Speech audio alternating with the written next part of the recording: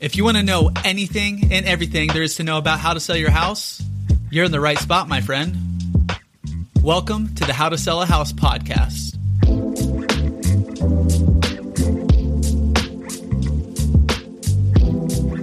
Welcome to the How to Sell Your House podcast. Today we are going to get into the top 5 mistakes when selling your house.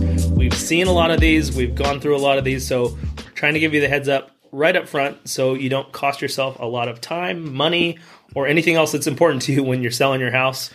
And stay tuned to the end. The last one is a bonus.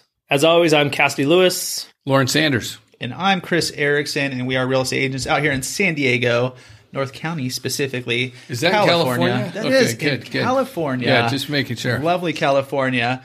But yeah, we have a great network of agents around the nation. So if you guys are thinking about selling your house or you have questions, you want to learn more, check out all the episodes of the podcast. Go to howtosellohousepodcast.com. Let's jump into the top 5 mistakes you make when selling your house. So just like in life, if you were taking a test and you didn't prepare, what happens? You know, the number one thing is not preparing your house properly, not cleaning the house properly, not getting the curb appeal right. Part of that could be also staging. If, you know, every once in a while we have clients literally that you walk in the house and it looks like it's staged. If you're one of those, then we'll go thumbs up. Let's move on to the next one. But for most of us, like myself personally, I'm sure you guys, if you were selling your house, we want to make it look right for the buyers in that marketplace. So not staging your house can cost you some money significantly too. This can be little things. It can be little things like just getting your windows cleaned. It can be big things like, is there a remodel or renovation that you've been putting off on something that really needs to be taken care of before you sell? Those are the things that you want to sit down and think about and what you want to take care of. It's fixing little repairs, things like that, just kind of preparing it to be ready for people's eyeballs. That's the whole point. You want it to be clean and ready for great photos. You want it to be clean and ready and decluttered for people walking in, so it's as bright and open and big as possible. And on that note, regarding renovations, some renovations have a great ROI, or how much you put into it, how much you get out of it.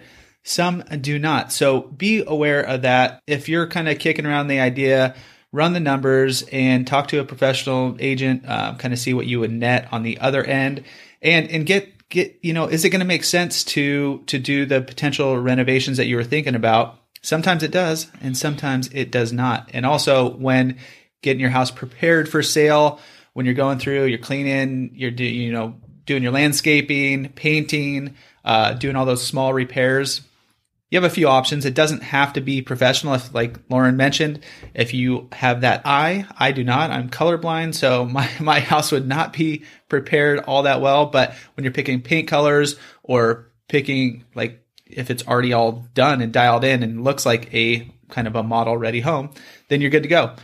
So you can do it yourself, or you could hire professionals, whether it be stagers, painters, landscapers, all that kind of stuff. There's a few different options there. One of the big reasons you hire professionals is to give you professional advice, right? Mm-hmm.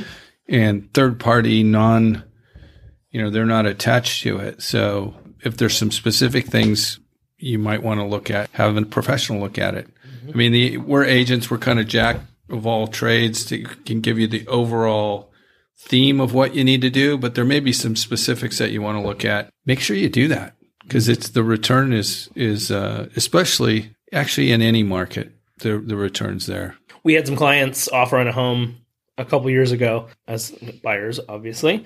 And there was still little piles of trash in the bathroom. There was junk in a whole bunch of different spots. The back patio had old beat up toys and stuff in the back. So they had zero competition when they wrote an offer on it. And luckily our clients had a good enough vision to be able to look past that.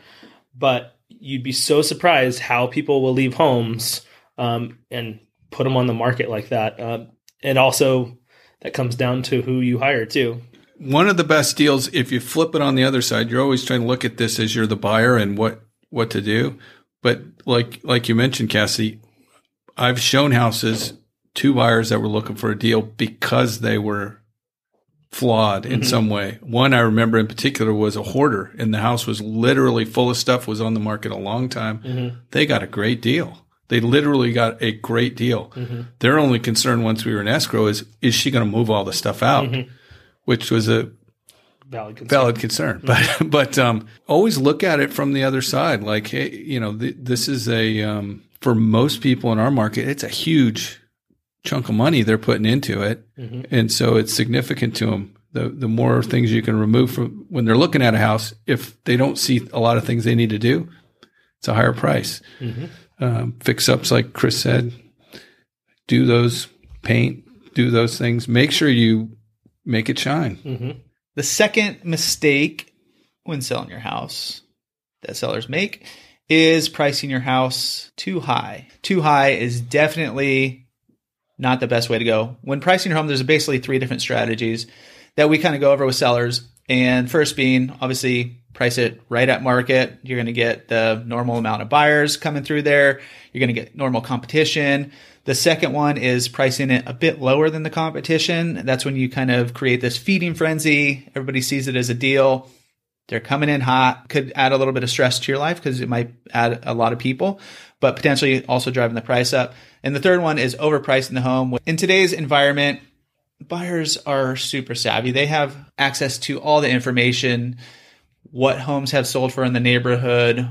You know, they're looking at the Zestimates online to give them an idea. They're looking at all those. They have a pretty good idea of what homes are selling for in the market. So if you are overpricing your home, it's going to be pretty obvious. And most homes that are overpriced are not going to be selling. So make sure to price your home properly. The other part of it, too, of the equation, you could be setting yourself up for really a bummer of a situation where maybe an inexperienced buyer comes in and writes an offer on your house and it's overpriced and they're getting a loan and they find out it's worth $40,000 less than they've written the offer at, which means it probably won't go through unless somebody adjusts, either willing to put more money in or you're willing to drop the price. So, and that's the kind of thing that happens 2 weeks into escrow when maybe you've already started getting your things ready to move and stuff. So, and all the buyers that were, you know, potential buyers have moved on as well. Yeah, when it was new and fresh, it's you know, there's this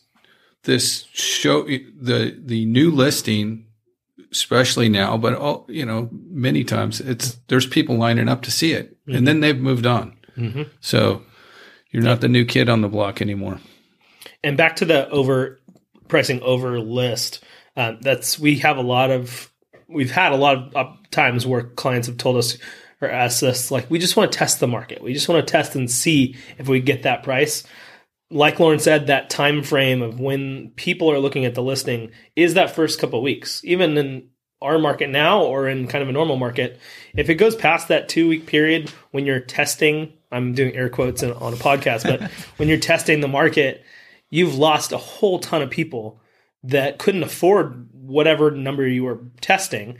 And then by the time you're moving it down to a price that's probably closer to market, those people are gone, or they've moved it, they've bought something else, or they're escrowing something else. So pricing is hugely important, and not overpricing is probably the biggest part of that. Yeah, or even just looking at it like if a home's been on the market for 45 or 60 days when the normal market time is 7 to 14 days in that, you know, in that market. Buyers are thinking, okay, what's wrong with the property too, which is another thing. You know, the longer it sits on there over normal market time, people start thinking in their heads, okay, this one's sold, that one's been here for 3 times as long. So what's going on with that one? And they've dropped the price. Let's wait and see if they drop it again. There you go. Or now we can offer well below list price. Yeah. They think one of two things, and it's because one of two things is actually true. Either you're not motivated, you don't really want to sell, so you've priced your home at a price that it's not going to cause it to sell. Right. Or, you know, you're just not aware of the market. The price that you put on your home is not the sales price. That's one thing to keep. I talk to people over and over about. This is a starting point to what we're going to do. So if the market time was like you said, right now our market time, I would say really technically is probably 3 to 4 days, even though you'll see them on for 7 days. Part of that is 2 days in negotiation, multi-count, back and forth. But so if you want to test the market, we've got some systems you can do coming soon. Mm-hmm. Test the market there. Before you get market time on your listing to show at a price, because you can't ever take that initial price away. The third mistake that we see quite often, and it's one of the easiest things to kind of get out of the way of, is making your house available to show as much as possible. It's not pigeonholing buyers into an hour window on 1 day a week. It's having it available as much as possible and in the best condition too. So it wants to be clean every time you have showings. It wants to be light and bright. So you're turning lights on and you're getting everything prepared. Just being flexible. If you need an hour notice to get out of the house because you've got kids and dogs and stuff like that, that's fine. But if you're asking for 24-hour notice, that takes a lot of people out of contention of getting to see it. And you want to have as many people seeing it as possible. Part of showing the house, if it's an investment property for you and you've got tenants, is make it worthwhile for the tenant to allow showings and to leave during those showings. And when I say make it worthwhile, that usually is a financial thing, that you adjust their rent for a period of time because it is a hassle for them to deal with that. You want the tenant to actually be gone. Mm-hmm. Best case scenario. There's too many. I've walked through houses showing a buyer and the tenant's there and it's uncomfortable sometimes, or sometimes the tenant will even start going through everything that's wrong with the house. Mm-hmm. And many times in recent years, the tenant's saying that because they don't want to move because rents are higher. And so there's all these different things going on. So if you've got a tenant owned property that you're trying to sell, best case scenario is to make arrangements for them to not be there. Probably best case scenario is to have them move out before you put it on the market and stage it, like we mentioned, and get it really prepared to show. But if that's not possible financially, then make a small donation to their cause to have them be gone during showings. The number 4 item that we're going to talk about, it might sound self-serving. Hire an agent. Hire a professional agent. Get names and numbers of people and talk to them and do your due diligence on that. But make sure you get a good agent. I promise you, if you hire a really good agent, it's like an investment in the sale of your home too. You're going to get more money.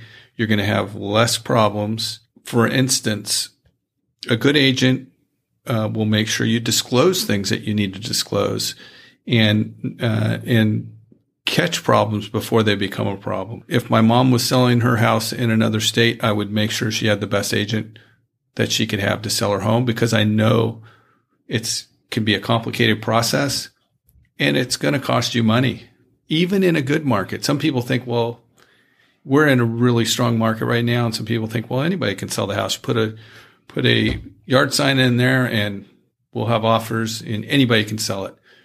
You are correct. Anybody can sell their home, but I guarantee you the results will be different with a professional that you hire that knows what they're doing in your area. I guarantee you the results will be different. And if you are thinking about selling your house by yourself, even though we think it is best to hire an agent, we do have a whole episode on basically FSBO is what we call it, for sale by owner, walk you through everything you need to do to sell your house. And when you look at an agent, you might think, oh, I could do this myself. You're looking at them. It's kind of like if you see a duck on a pond, the top of them, they're super calm, super chill. A good agent will kind of keep communicating with you, keep their cool. They're not going to get too emotional. But under the water, their feet are moving. There's all kinds of things they're doing, communicating with escrow, communicating with buyers, negotiating, just a ton of stuff that you don't see happening behind the scenes. So on the surface, you might think it is easy. It's a good idea, but a professional agent, they do this every day. Just like any profession, think of your particular job and what you do. And then kind of, the same thing that we do here as agents. This is what we do every single day, is help people buy and sell homes. All right. The 5th mistake, which could potentially be a big financial mistake as well, is kind of fudging the facts and disclosures. Every state's going to be a little bit different. California is very strict on the kinds of disclosures that need to be sent to the buyers and provided to them. There's just a ton. When you're going through the process, there's a ton of paperwork that needs to be completed. And some people think, I don't need to disclose that because it was so long ago or whatever it might be. But the question when asked by sellers to us, what do I need to disclose? Everything. Disclose. Because in the end, it's going to protect you.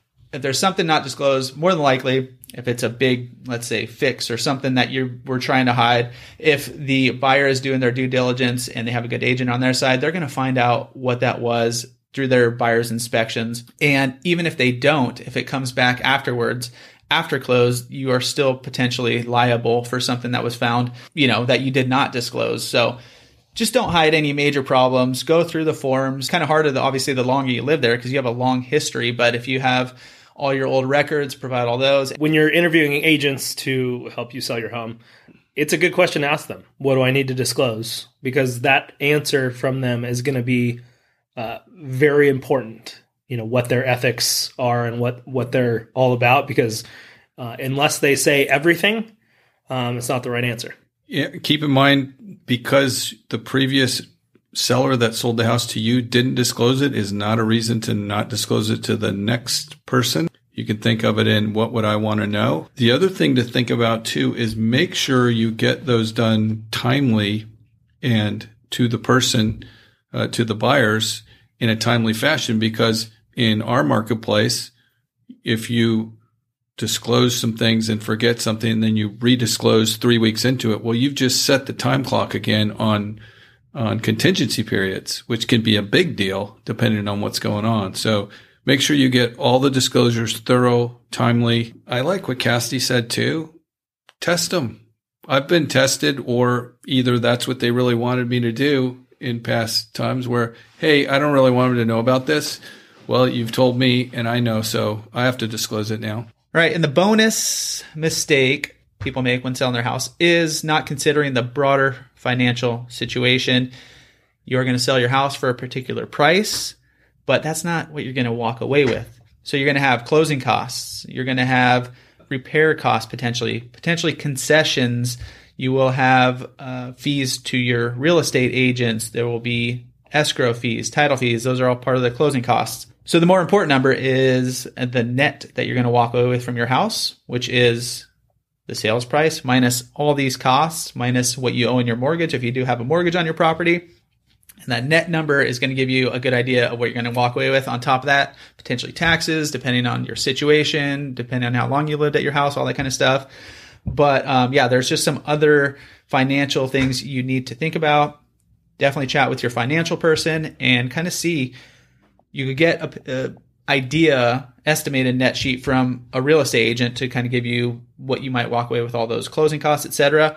But then they could run through all the numbers on the back end and see what, you're going to come away with at the very end. One other thing also to consider, depending on where you're moving, across town, across states, across continents, depending on where you're going, is moving costs. So those could potentially be a big impact on your financial situation as well. So that's 5 mistakes people make when selling their house. And if you want some more information or to get to some other episodes, check out howtosellahousepodcast.com. There's a whole bunch of resources on there. And it's also a connection to us if you want to get in touch. If you're thinking about selling your home, either in San Diego, definitely get in touch. But if you're out of market in a different area, different state, get in touch with us and we can help you find a good resource and good agent in your area.